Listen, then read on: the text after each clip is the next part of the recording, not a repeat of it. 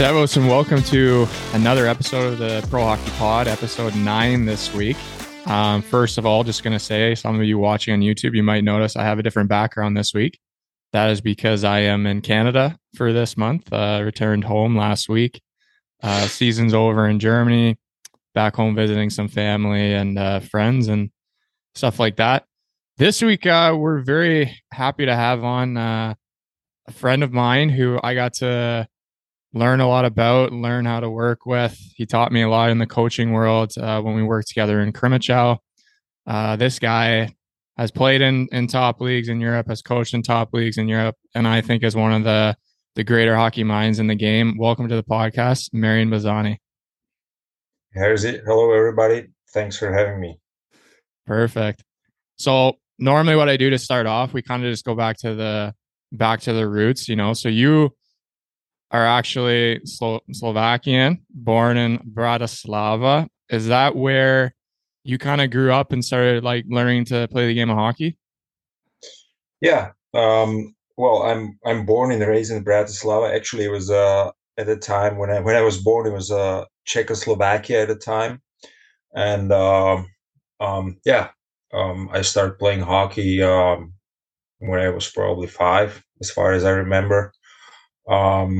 I remember actually I went with my dad to public skating, you know, and when we were done afterwards, there are little kids, you know, skating around, having actually practice. I didn't know what they're doing. I just told my dad I want to go and try it, you know, try it out, and that's how it all started, you know, like, and that's how I got my first skates, and I went on the ice with the little kids at the time, at the age when I was 5, around 5, and and then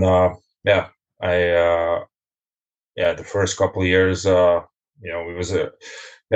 was way different, you know, like when I started playing hockey or started practicing as a young boy, and you know, compared to nowadays, that's like a day and night, right?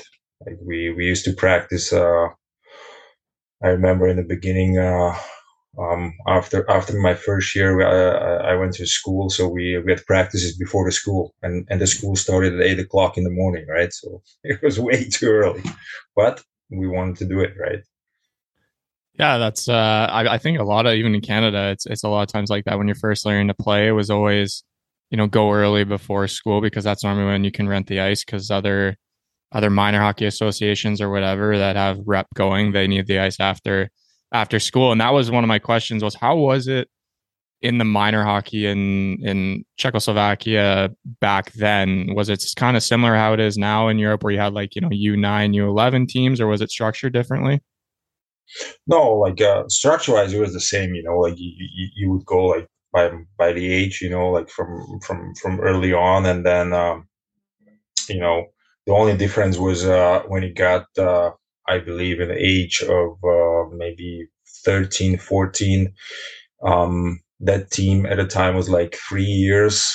You know, you spend there for 3 years together, and then you move to at the time, I think it was called juniors, and you spend 4 years. You know, like that was the last one before you turned or before you went to play pro hockey, right? So now it's a little bit different, but you know, at a young age, it was the same, and I mean, I was fortunate in my career to win for different so-called systems, right? Like the hockey in former Czechoslovakia, or in the beginning in Slovakia, was influenced by, you know, I mean, there are different hockey schools, right? Like, or hockey ways, you know, like but that former Czechoslovakian hockey was influenced by Russian big time, you know. So and I mean, at the time, you know, it was still the eastern part of Europe, you know, when we didn't get a lot of touch with the western part, you know. So it was all influenced by more or less by Russian thinking, and also you know, like the way how we practice, and it wasn't on only hockey or sport generally. It was the whole society, It was everything was strict, everything was controlled, So yeah, there was the time when I grew up, and then when I turned 14, 15, when I was turning 14, 15, then obviously the wall fall down, and everything was open, and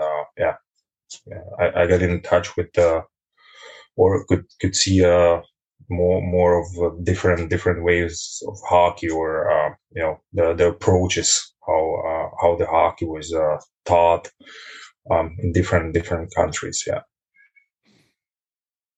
And another thing I was curious about, especially these days, there's for, the CHL back in Canada. So the OHL, QMJHL, WHL, there's always an import draft. I know back then, a couple guys were coming over, but how was it in Czechoslovakia or Slovakia? Like, was there a lot of guys like that kind of knew about the league over there in terms of junior and wanted to go there? Were a lot of guys going over, or was it more, hey, stay in our own country and start to work our way up in pro that way once we became of age? Well, I mean, when I was really young, like, it was so different, right? It was so different. Like we knew there's an NHL, right? Like, obviously the best league in the world, and but there are so less informations, like getting over, and trickling through, and it started getting better. I would say it was like mid 80s. There was a world championship in Prague.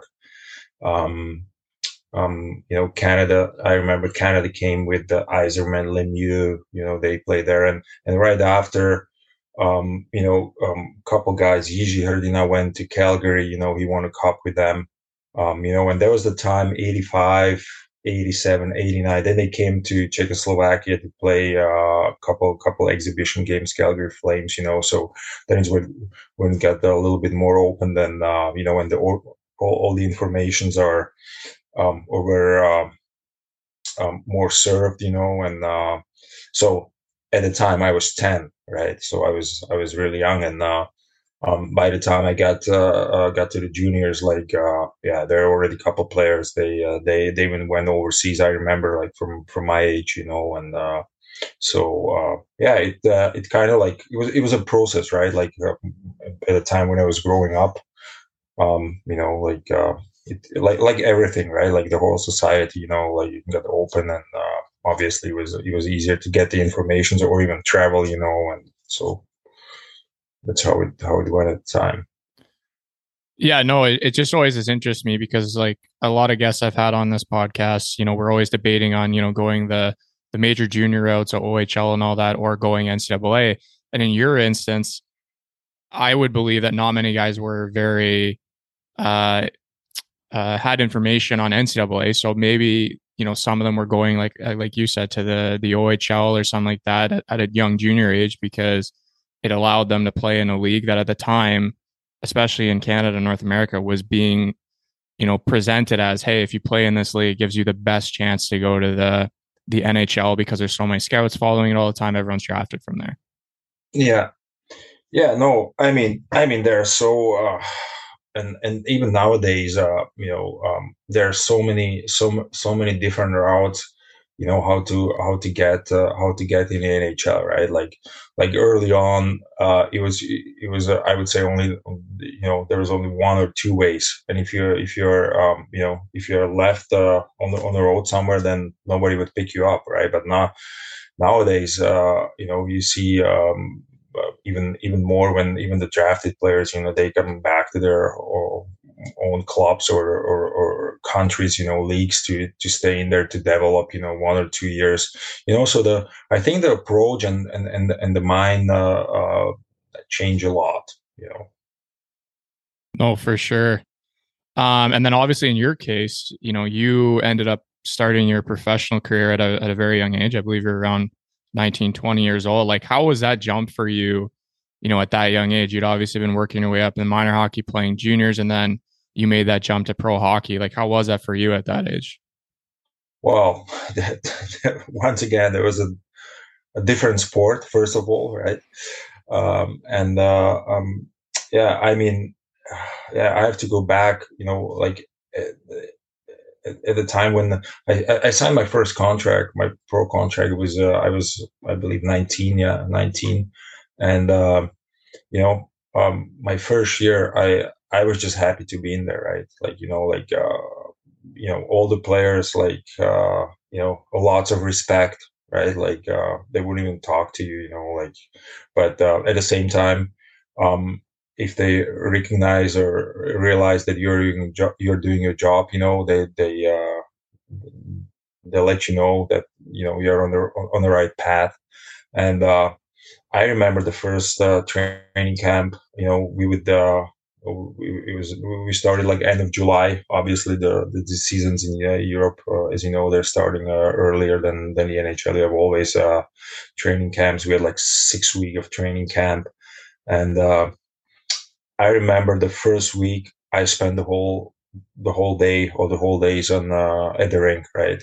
Because we had twice practices on the ice. So in the morning, we got in there, whatever, warm up at the gym or whatever, off ice before, and then after the practice, we were like 3, 4 young players.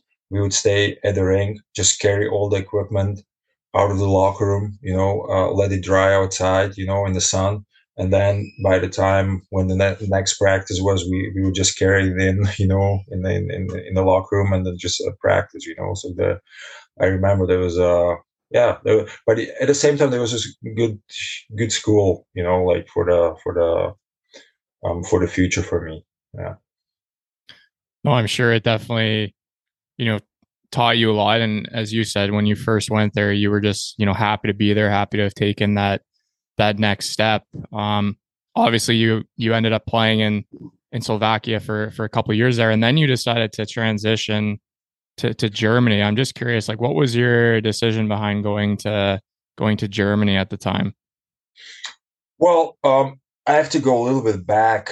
Um, I have to go a little bit back. When I started actually the pro career, my first year, like I said, I was 19. I had a kind of like a good start, like as a young player. And I supposed to go to the world, to the under 20s, the world championship. And I dislocated my shoulder first time.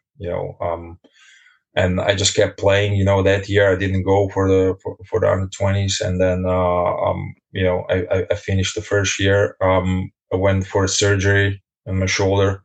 Um, it took almost 3 months when I got recovered. So the next season was already starting. In November, next shoulder, the other shoulder dislocated right away, surgery. So I kind of like the first 2, 3 years. I was struggling with the surgeries, and with the injuries, and recovering and coming back, and it wasn't at the time. It wasn't easy, to crack the lineup or to stay on the team. So I was, at the time, I was with the farm team, going back and forth, and then um, I remember I actually wanted to stop playing hockey. Right, I wanted to study like psychology. Like I was so into it, and I and then I was learning like for starting 4 or 5 months, to get ready for the test, and I remember the day when I supposed to go for the test, and I just stayed in bed, right? I didn't go, and I cannot tell you why. I Till nowadays I don't know. I just buckled down. I don't know why. I don't have any explanation for that, and after that, um I was like, either I'm gonna do something else, or I need like a new start, and I was talking to some players from our team, and one of them had a really good connection to Germany, So and he was already in Germany before. He used to play in Germany before, and told me, yeah, well, why didn't you try to go to Germany? And that's how I end up in Germany, and starting in a third league. Like I was actually surprised by the level in there, and yeah, and from there on, I worked my way up, and yeah, I had then my more or less my career then in Germany, right? And you obviously, you are yourself a German citizen. You have a German passport. Is that something that you kind of attained along the way, or had you always had that in your back pocket through maybe family or something that allowed you to? Because obviously, in Germany, there's rules on imports. You can only have so many per team, depending on the league. It's higher or lower. Yeah, no, I mean that wasn't planned. It wasn't planned that I'm gonna stay. Like for well, now it's a half of my life in Germany, right? No, it just came. How it came. Like it kind of like develops. And then I really liked the way of living in here. The hockey in here. I was really thankful, that I got a chance to play in here, and and to develop my game, and yeah, I mean, it was a long way, but no regrets, and yeah, I settled down in here. I have a family, two young boys, and life is good. Yeah, I mean, passports are basically like gold, as a lot of people would say, especially German ones. But one thing I had a question about is, after you came to Germany, you made a quick stop in France, then you came back. You ended up spending 3 years in Regensburg in the second league, and I'm very curious.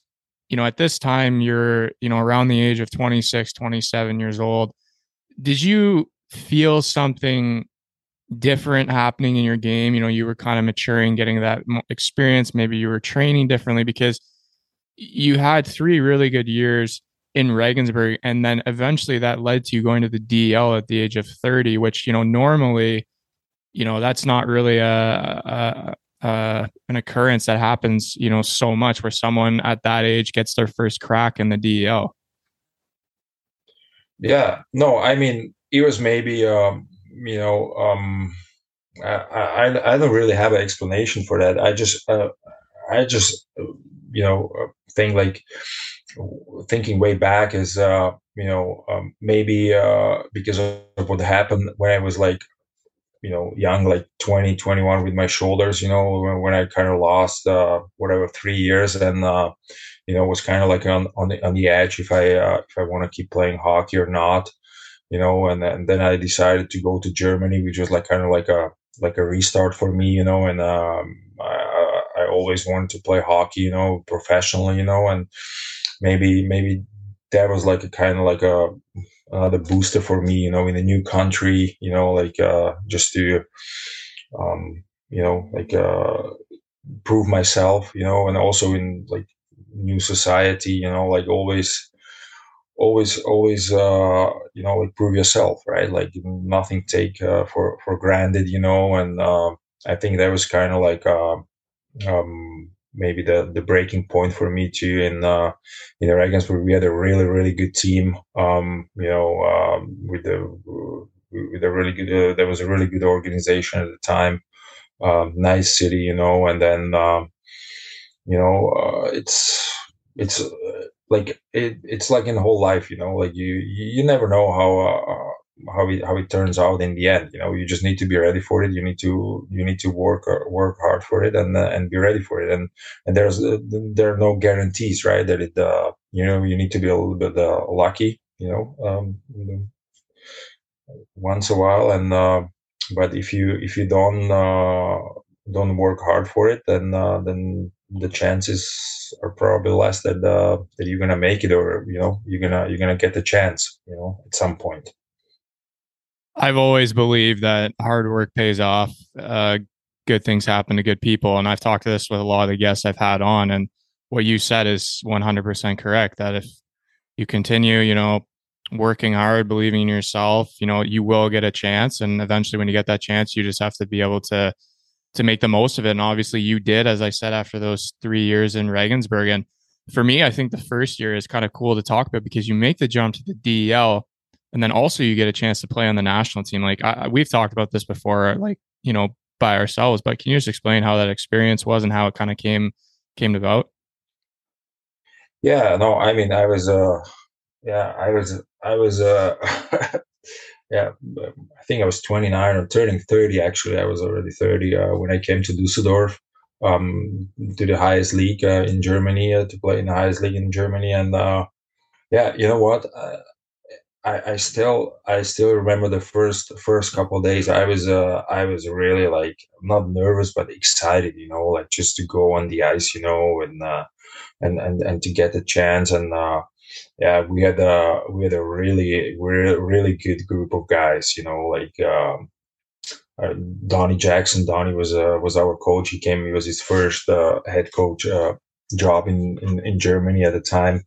And I remember like the beginning of the training camp, and I was like I was taking it so serious, like I was telling myself, there's no way that I'm not making a team, like there was no other way. And yeah, I mean, yeah, I was 30 at the time. When I started my career at 19, I played with one defenseman, experienced guy. He was, I believe, 30, 31 at the time.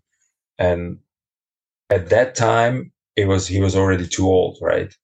And like, I mean, there was 90, 94, 90, 93, 94. And and within whatever it was, 10 years, 11 years, like um the career ending age, it's been moved way higher than it used to be when I started playing pro, so.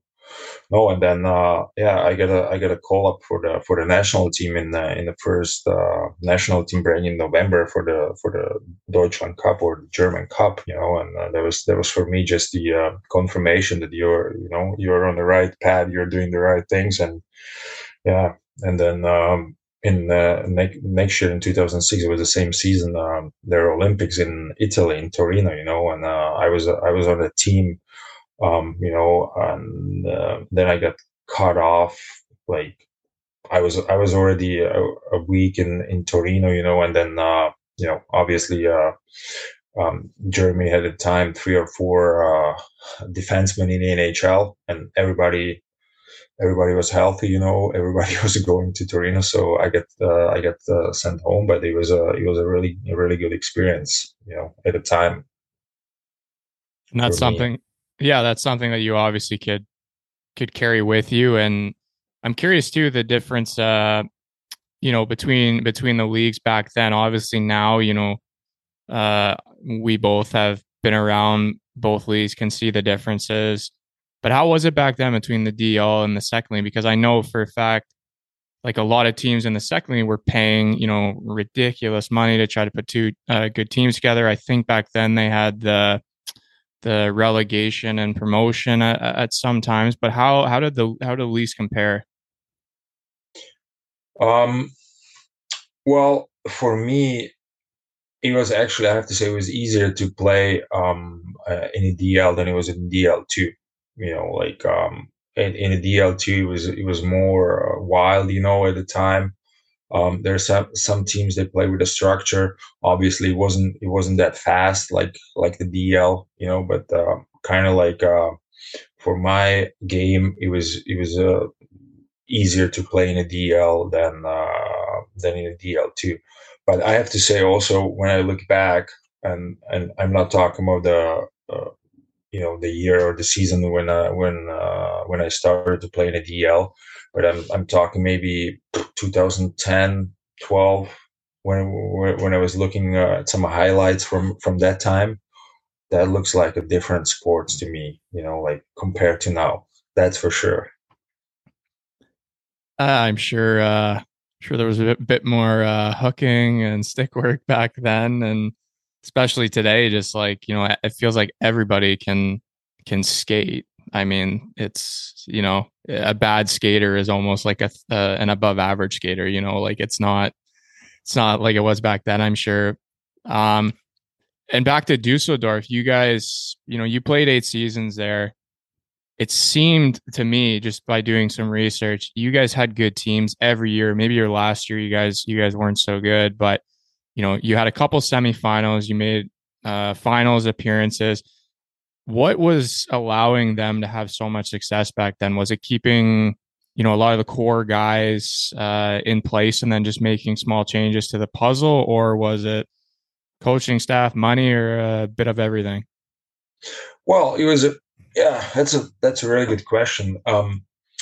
We I remember we had an unbelievable group of guys. Like the core of the guys stayed more or less, for always for a couple of years. And what I remember really good from that time was that we competed really hard in the practices. Like when we played games or small area games, like there was lots of competition. Sometimes we would have little fights, or like a little shoveling in the practices. But it was always fair, because everybody wanted to win, and of course we had a couple of really skilled or talented guys, so it was kind of like a good mix. And Lance Nether, he was a manager for 7 years out of 8. I played in Düsseldorf. He did a really good job, putting the teams together. I was really pleased to have outstanding coaches, at the time in Düsseldorf. Just to name a couple, as I mentioned, Donnie Jackson, Slavo Leonard, Jeff Tomlinson, Harry Kreis, unbelievable coaches, unbelievable people. And yeah, I mean, yeah, we unfortunately couldn't go all the way. We went twice to the finals, lost twice in semifinals, always against Eisbären Berlin. We talk about the luck. There was the golden era from the Eisbären Berlin. I believe they won like 7 championships in 9 years at a time. So yeah, my first year actually won. I don't think the competition is going on anymore. The German Cup, that was unbelievable too at the time. Like we had the finals at the old ring in Dusseldorf. We went into overtime. We beat Mannheim. Yeah, just really good memories. Yeah. I think I honestly saw a picture of that a couple of days ago when Donnie retired. I think somebody posted a picture of that, and I thought I saw you and Solte in there. I could be wrong, but Yeah, yeah, yeah, um, yeah. I mean, I think you said it, like that competitiveness. That's wanting to get better every day in practice. That's something that I've personally noticed that with coaching today. I don't think everybody feels that way at times. It's sometimes just going through the motion, or maybe they're not motivated that day. And ultimately, the teams that have success, obviously, more days than not, they're giving it their all, competing. Yeah, sometimes it's going to get heated or emotional, but that's just because everyone has a passion and they're competitive. And yeah.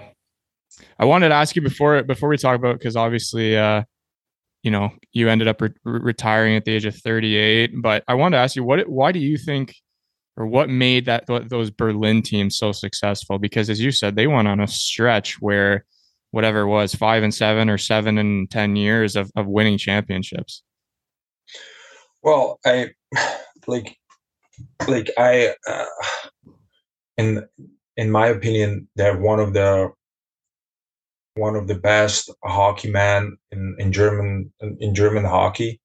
That's Peter John Lee, who did their he's still working for the Iceberg, for the organization. I think he's on the board now, but he did unbelievable job. Like actually when he came to Berlin, like they didn't have lots of success, and he just built it up. Of course, the relationship with the LA Kings. They have the same owner, Mr. Anschutz. Hmm. That helps a lot too. But you still need to build it up. You need to build up the connection. You need to the relationship. And all the stuff around. And yeah, he had a plan. He executed it well. And I think that was the main reason why they had a really strong core of the German players. The born in '85, really good, unbelievable players. And but they also, you know, they did a job with them, right? Like they've been recruiting them in a really early age, and start working with them when they are, I don't know, 17, 18, and that paid off in the end. And of course they had some really good leadership group in there too. Like really good import players, unbelievable goalies. Always. And those are all the ingredients you need to have when we're talking about the legacy teams. Like the teams they've been successful for a long time, right? Period of time. Yeah, I mean, you just basically laid everything out there to how to build a successful team and consistently have a successful franchise.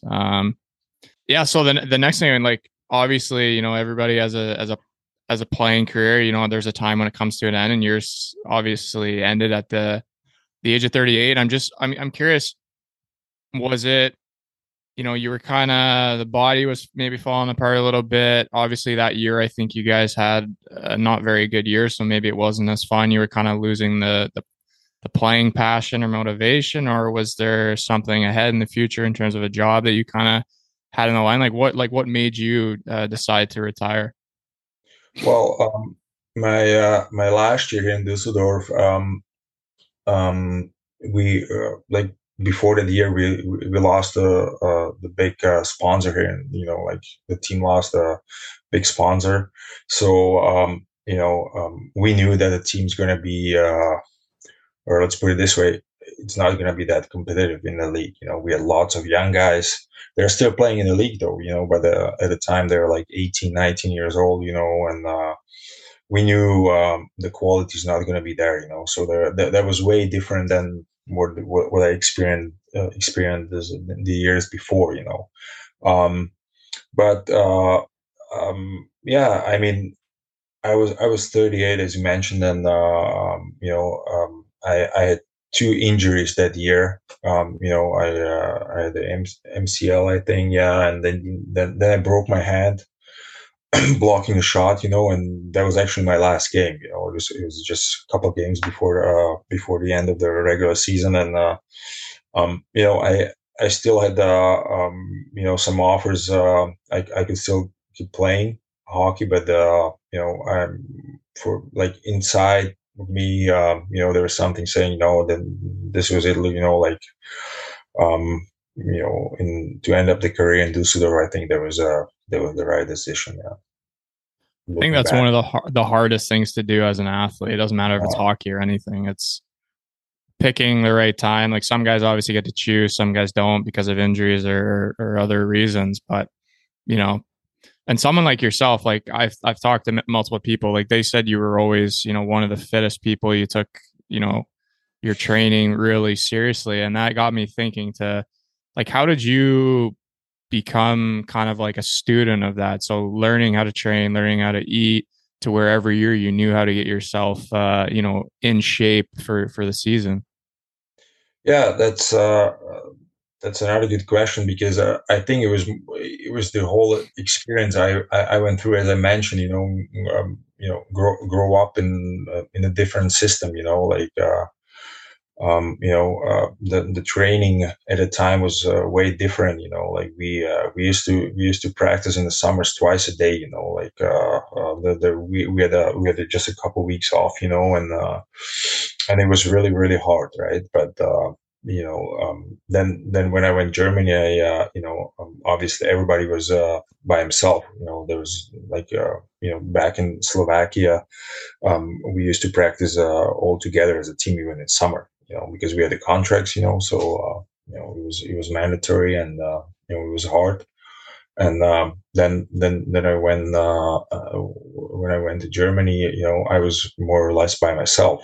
So I had to find a way, how to be in shape. And I tried different stuff. Obviously, lots of like NHL off season programs, and then also like talking to different experts, and having my own off-season plan. And then I was really fortunate.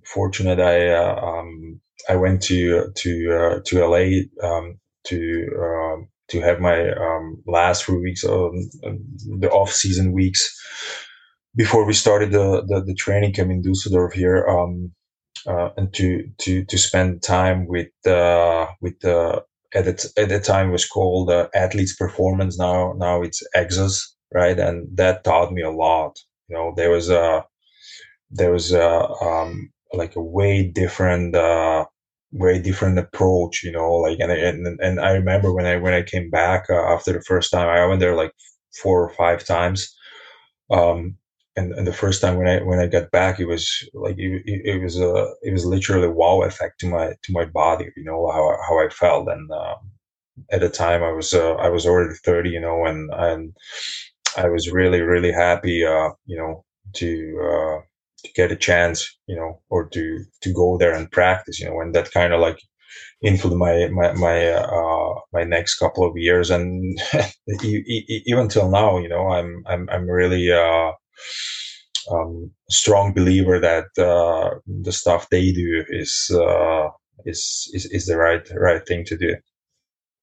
I think personally, every athlete, they learn at their maybe their own pace or at a different ages how to train, how to eat, etc. The ones who can learn it earlier, that obviously gives them more of an advantage, I think, because they're prepared for what comes over the next, how many years they play pro hockey. But I feel, and we've talked about this before, that in Germany, like especially, I think it might be a little bit lost on at least the hockey side, because there's a lot of kids coming into these minor hockey, and they don't know how to eat, or they don't know how to train and stuff like that. And I wish there was a way to kind of simplify it where, the minor hockeys could have, maybe a dietitian that comes in once every couple months, or they have a strength coach working with guys every day. I'm sure some do, but not every organization can do that for multiple reasons. But I think, like, would you agree when I say the future of hockey, and especially the future of European hockey and development, that they need to kind of start looking at these kind of things and asking those questions? How can we implicate this into our training systems? Well, I like when we talk about the youth programs in Europe. Like, you have to I think you have to really specify uh, about which country we talk. Like, because I I I I know, and or and talking to seeing different. I work in Switzerland. I worked in Slovakia. Actually, I just came back from Sweden. Where I got a really good view of of the youth. The hockey in Sweden. You have to really specify, about which country or even the region you talk about. Because I believe there are really good programs, or organizations in Europe, where they take care of every little detail. That's really important. For the hockey player, to grow and to get better. So, but yeah, when we talk about Germany, of course, there is a lot of room for improvement. And also, we have kind of couple of really good organizations when they pay attention, like I said, to every detail. Yeah. Oh, for sure. Um, Yeah, I mean, I think perfect example, like as you just said, you were just in Sweden. I'm sure you saw a lot of things there that were great for your learning, kind of eye-opening, things that maybe could wish could come to Germany. And there's a reason every year in the NHL draft, they have how many ever kids getting drafted, whether it's 30, 40, 50 kids every year getting drafted. There's a reason, there's 17, 18-year-old kids playing in the top league and producing, you know, and I think that goes back to the development, their practice habits and teaching at a young age. Yeah, no, 100%, 100%. And I have to go back. I have to go back to what I said before, like the competition, right? Like in Sweden, they have so many kids. There's a competition going on. Like it's I think that's the base. Like if you have just kids, I mean, hockey is such a great sport. And it also has its social purpose, right? But at certain age, it's about to compete and to become a pro, right? And I strongly believe that the most important thing for any youth organization is to develop the culture, and the surrounding when you can, have that competition, at certain, let's say at 13, starting at 13, 14 years old, when it's like the health, the healthy environment, when it can just grow. And I strongly believe that that's the most important thing, that you need to have if you want to be a success, in the youth, and to bring up, players, either it's for the NHL or for the first team or for the pro hockey, that's yeah, that's probably the most important thing. Yeah, I definitely can agree there. Transitioning back to your kind of journey now, since we got a little off topic with the minor hockey, but that's okay. After you were done playing, you got to go work for the Ice Bear in Berlin, a team that we just talked about with their success. You got your foot in the door as a conditioning coach, strength coach, I believe, and then you went into the assistant coaching position. I was just curious, being working in an organization like that has such a rich history, especially at that time within the last 10, 12 years, having a really successful championship pedigree. Were you every day, kind of learning, picking things from the other coaches, practices, stuff like that kind of helped you build your coaching formula, your coaching recipe that you like strongly believe in and use today?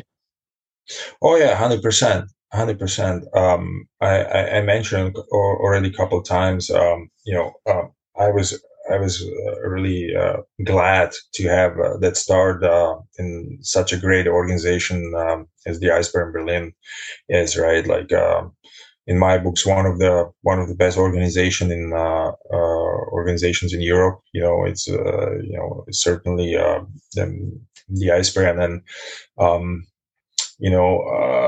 as I mentioned before, Peter John Lee, doing unbelievable job in there. And it was, for me, it was like university, right? Like, I spent there 3.5 years. And you know it was a really, really good experience, working with Jeff Tomlinson or UV Krupp. It definitely influenced my way, up to now. And no, really, really good times. And it's I I also believe that it's not only, like the certain, job itself, as, let's say, assistant coach. Like, you need to, um, in my books, you need to lay out, a strong base, different things to learn, like, if it's the off ice, if it's the conditioning, if it's the work with the video, like all different parts of you need to be as a sponge, just get just hammer everything in you what you can, on the way, Yeah, being a sponge. I mean, I think that's the easiest way to say it. And any good coach who obviously started as an assistant coach, I believe that's what they would have been doing, just kind of soaking everything in, learning every day, taking little things from this coach, next coach, to, as I said, to create that formula. And kind of in your journey too, as I just talked about. So you were lucky to work in Eisbären, Berlin, and then you went to Krefeld for a year, but then also you went to Switzerland and Rapperswil. So obviously, Switzerland is, I don't know, probably top three, top five best European leagues in the world. And in my opinion, it's great hockey, great way of living. How was that experience as well for you and your learning? Yeah, no, 100%. I mean, what's really important, to know when you go, to a different country, is to know, that the people are different, right? The mentality is different, and I think that understanding, you have to take with you, and to learn it from the beginning on. You cannot just come in there. It doesn't matter where it is. You need to that kind of, yeah, adaptation. Like, because yeah. It doesn't matter if it's a hockey or a different job, but you're working with people, right? And people are different. So, you need to have that understanding of human being. And I always say, when you work, like within the hockey team, yeah, you have 22. Let's say you have 22 two hockey players, 25 hockey players, but I'm saying you have 50, right? Because you have that physical part, which everybody is different, and then you have that mental part. The character. Yeah, each person is different, right? So, that's kind of like what I learned when I went to Switzerland. Like, just to handle people differently, right? How was it? So how was it different? I guess I would say compared to Germany. Like, how was the mentality of the players and maybe the physical, like, part of it as well? Yeah, I mean, when I came to Rapperswil, they just got promoted from the second league to the top league. So basically, we kept more or less the same team, from that, from the team, which played in the second league before, the year before. But um, again, yeah, Swiss players are really, really skilled, right? Like, most of them are really, really skilled. They my in my opinion, that you cannot apply the same approach as in Germany. In Germany, it was more structured, and in Switzerland, it's more, they need a little bit of freedom, I would say, like in the game, like, you cannot apply that much pressure, like, system wise. Of course, you need a system, no question about that. But yeah, the hockey in there is way different. It's fun to watch. Like, as you know too, I mean, you've been in touch with Swiss hockey for a long time. Like, it's an exciting game. There's lots of going on. In one shift, up and down hockey. Scoring chances. A really excited hockey to watch, definitely. And after your experience in Switzerland, you become a head coach. So you go to Slovakia for 2 years, and then in Germany, where we ended up meeting. But my question is, after that year in Rappi, did you feel, the past 4 or 5 years had kind of prepared you to the point where, hey, I'm ready to be that head guy. I'm ready to be the one in control and be ultimately a head coach? Yeah, I mean, yeah. it's hard to say, but in my case, I think it was the timing was perfect. The timing was perfect. I I had at the time enough experience, seen a different kind of hockey. As I said, different personalities, different hockey players. Worked for different organizations. Um, so I think in my case at the time it was the right step to do. But I mean it's for everybody. It's different, right? Like sometimes you're gonna get a chance to be a head coach, and you need to just take the opportunity. So for everybody it's different, but yeah, as you mentioned, for me, after whatever it was, 5.5 years, and having the different experiences, it was a perfect timing for me. Yeah. And then, in Slovakia, coaching Slovan Bratislava, which was now we go back in my youth times. There was the team when I signed my first pro contract. So that was kind of cool. My hometown, Bratislava. Yeah, it was it was another good experience. I had in my career. Yeah. I was just quickly doing so the first year you went to Slovakia, I believe was the first Corona year. So I don't believe there was playoffs in Nitra there. But Yeah. I would say just quickly going over the next 2 years as a head coach. I mean, you go to the semifinals with Bratislava, and then obviously the next year when you transition to Krimichau in Germany, that's where we ended up meeting each other and working together.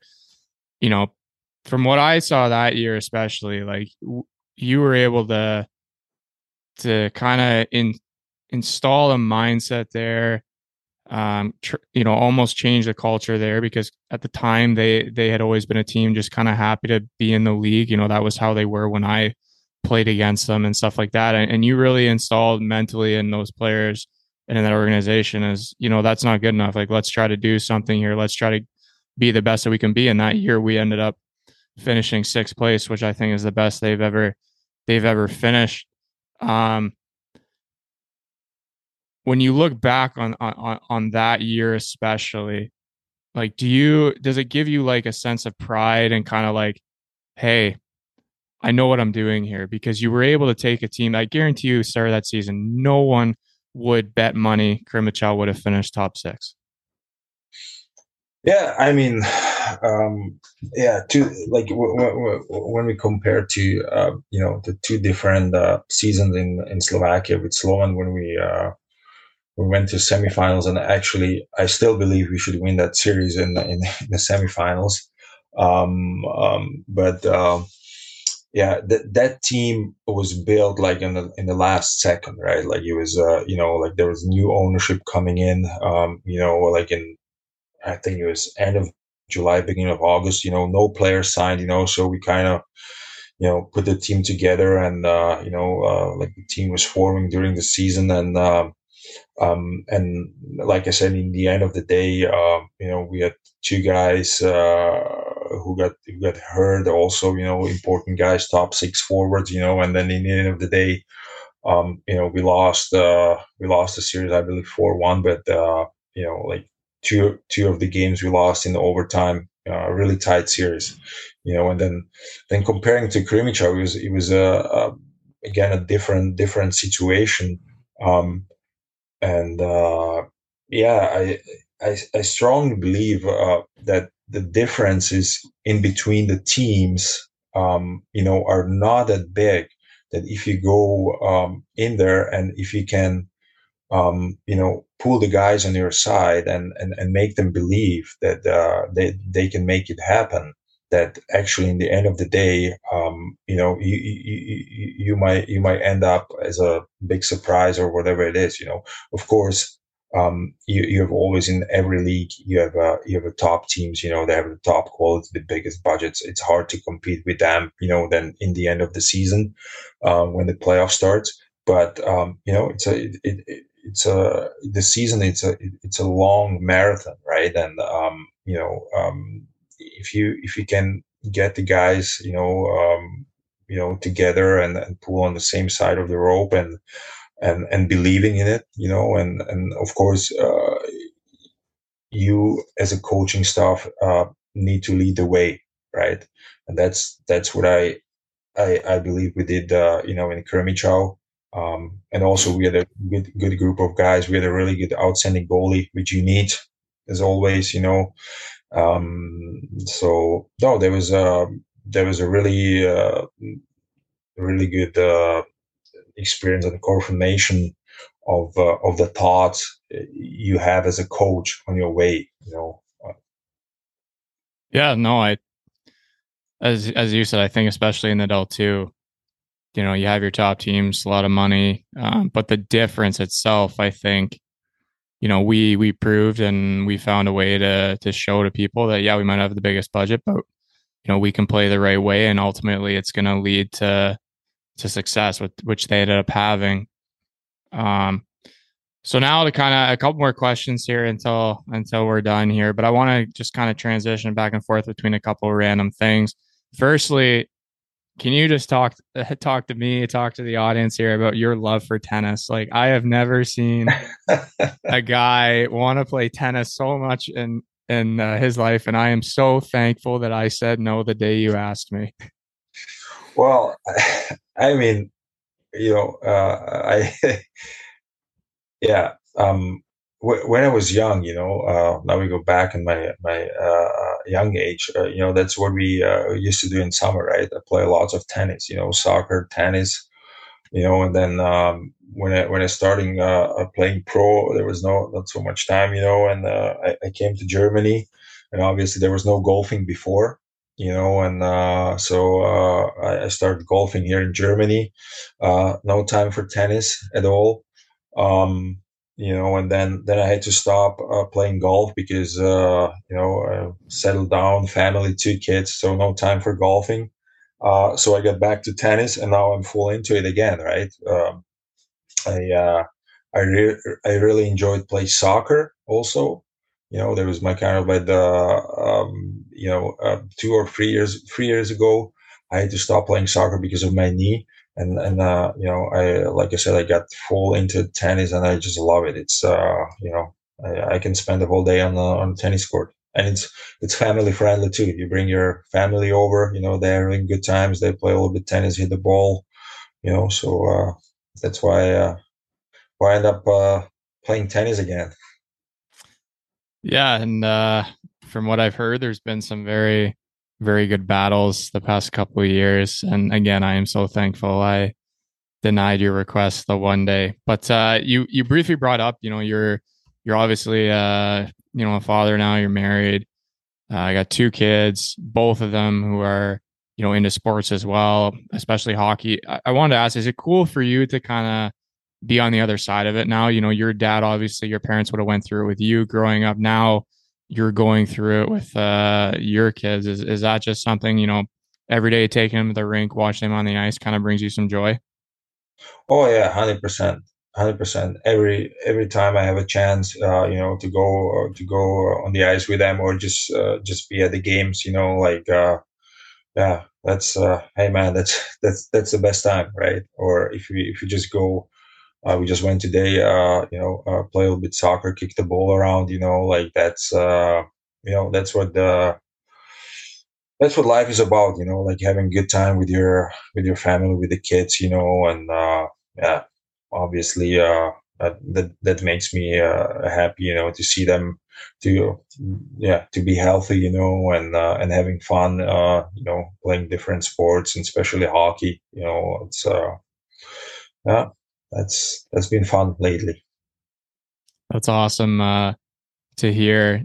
Now, looking back on your whole career, both coaching and playing, the first question I have is: has there been any like adversities that you specifically have gone through yourself, and you kind of overcame to get to where you were or are? Oh yeah, 100%. Like I said early, like it was when I signed the first contract. I was the youngest.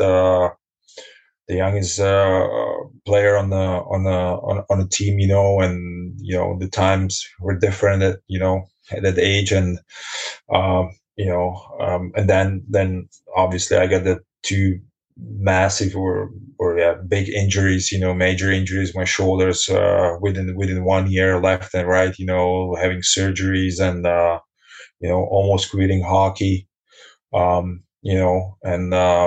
but as we talked before, like it's I it doesn't matter if it's hockey or sport or life.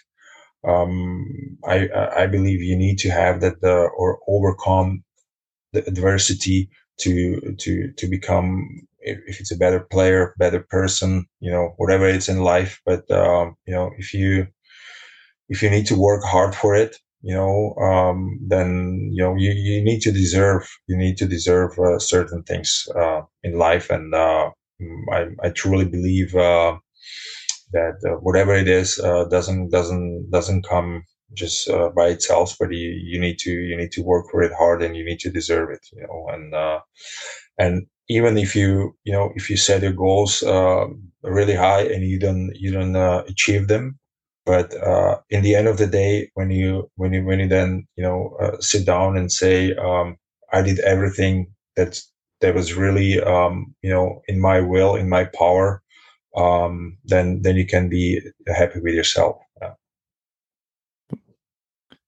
Couldn't have said that better myself. Definitely 100% agree with that. That's something that I believe in as well. Hopefully, a lot of other people, as you said, whether it's sports or just in life, believe that too, because I said it before too. Good things happen to good people. Hard work, normally pays off, and you get rewarded for that. Um, Two more questions here. So, second last one I wanted to ask: when you look back at your career, I think I know the answer to this, but do you like when you look back on it?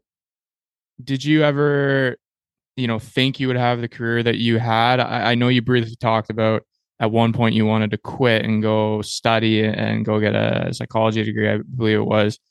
But when you look back on everything, given where you are now, like, does it kind of like, surprise you got to where you were, or you kind of look back and you're, no, I could see, this is how I saw it happening?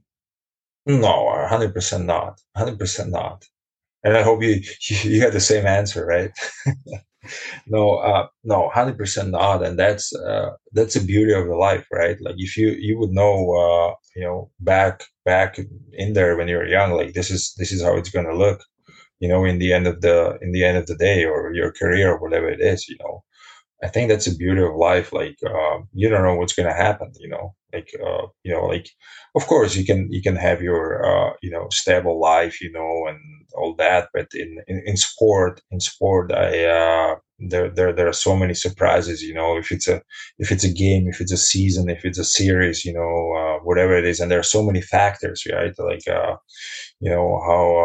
the team's going to come together, the injuries, and so many, if the corona is going to show up, you never know, right? Like, it's like so many yeah, so many little things that influence your career, right? And your life, actually, in the end of the day, right? So yeah, you I definitely didn't see the path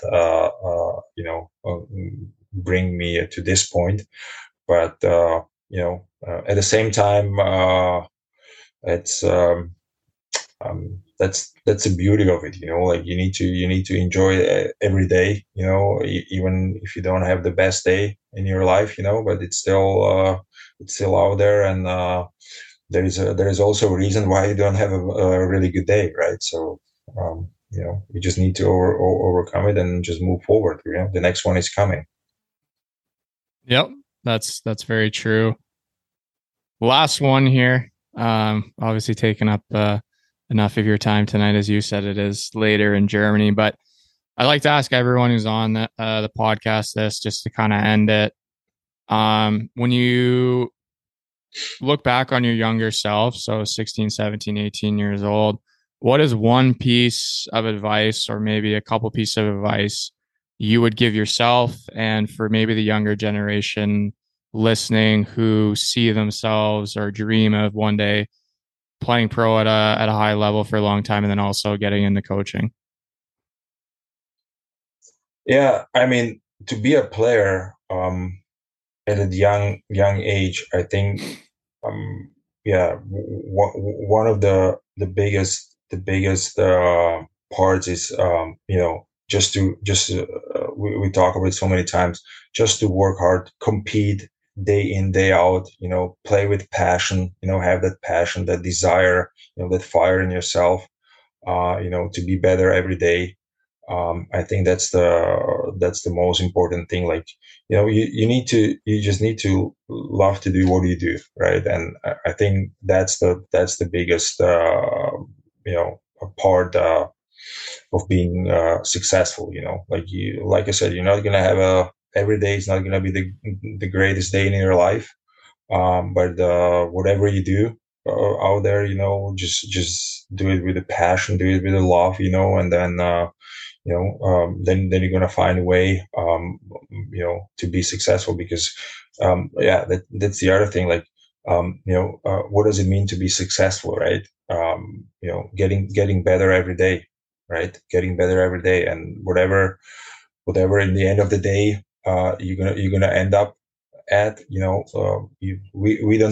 we don't know, but if you give everything you got, and then you do it with a passion and love, or then you're on a pretty good path, I would say.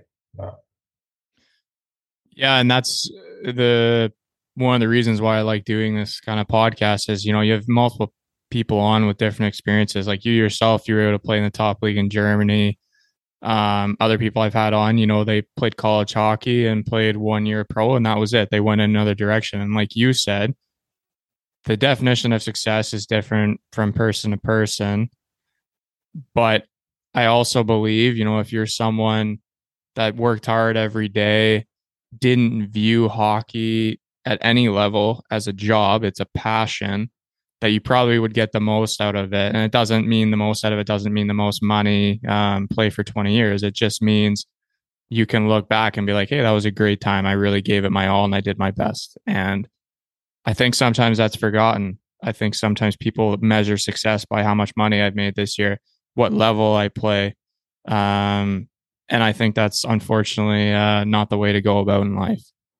no, 100%, 100%. And yeah, well, like you mentioned, like, it's unfortunate that it's a time, we are going through, I always break it down to the values, right? What values you're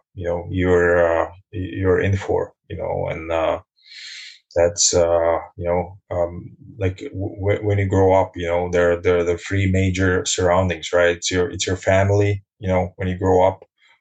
Then it's the school, and if you play hockey, it's the surrounding in around that club or in the team you are in, and that kind of mold in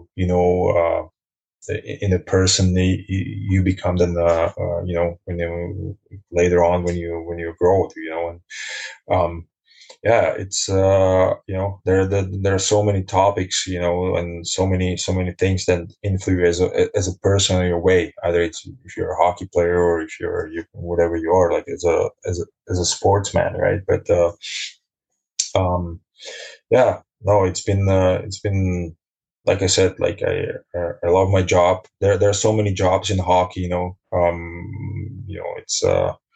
it's always, I believe, you need to be wide open, for anything. You don't know what's coming, and yeah, to have that, as we talk early on, to have that wide base, so you're not, you're not too picky. Of course, you need to be the right place for you. You need to be kind of like in peace when you when you're taking the job, and then yeah, just go in there and do it with passion, right?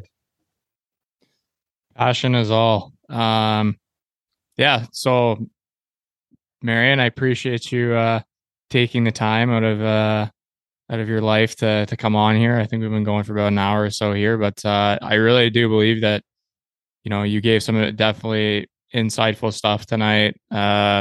the way you think about the game, the way you approached it, how you developed, the way you coach today. I think everything you've talked about today is very beneficial for everyone to hear, and hopefully, as we talked about, they can, especially with the passion part, the level of success, hopefully they can take that in mind and, you know, create a plan for them to see how far it can take them, you know, and to know that just measuring success is different and everyone should have their own individual goals. It shouldn't be just a standard goal of make the NHL. That's great to have that, but that should be the ultimate goal. There should be other goals along the way. See how many of those you can check off. But again, my friend, thank you for taking the time, and yeah, hopefully we'll see you soon in Germany. Yeah, no, thanks for having me. Really good thing you got get there going on. I really appreciate it that you gave me a chance. We could have a good talk in here, and yeah, hopefully, people out there can make their own opinions on it and take out whatever is best for them. And yeah, hockey. I think we didn't mention hockey is fun, right? Hockey is fun. That's the game. That's why we're doing it. It is very fun, and sometimes that's forgotten, but always keep in mind fun first. So, for those listening, thanks again, and until next week, cheers and ciao.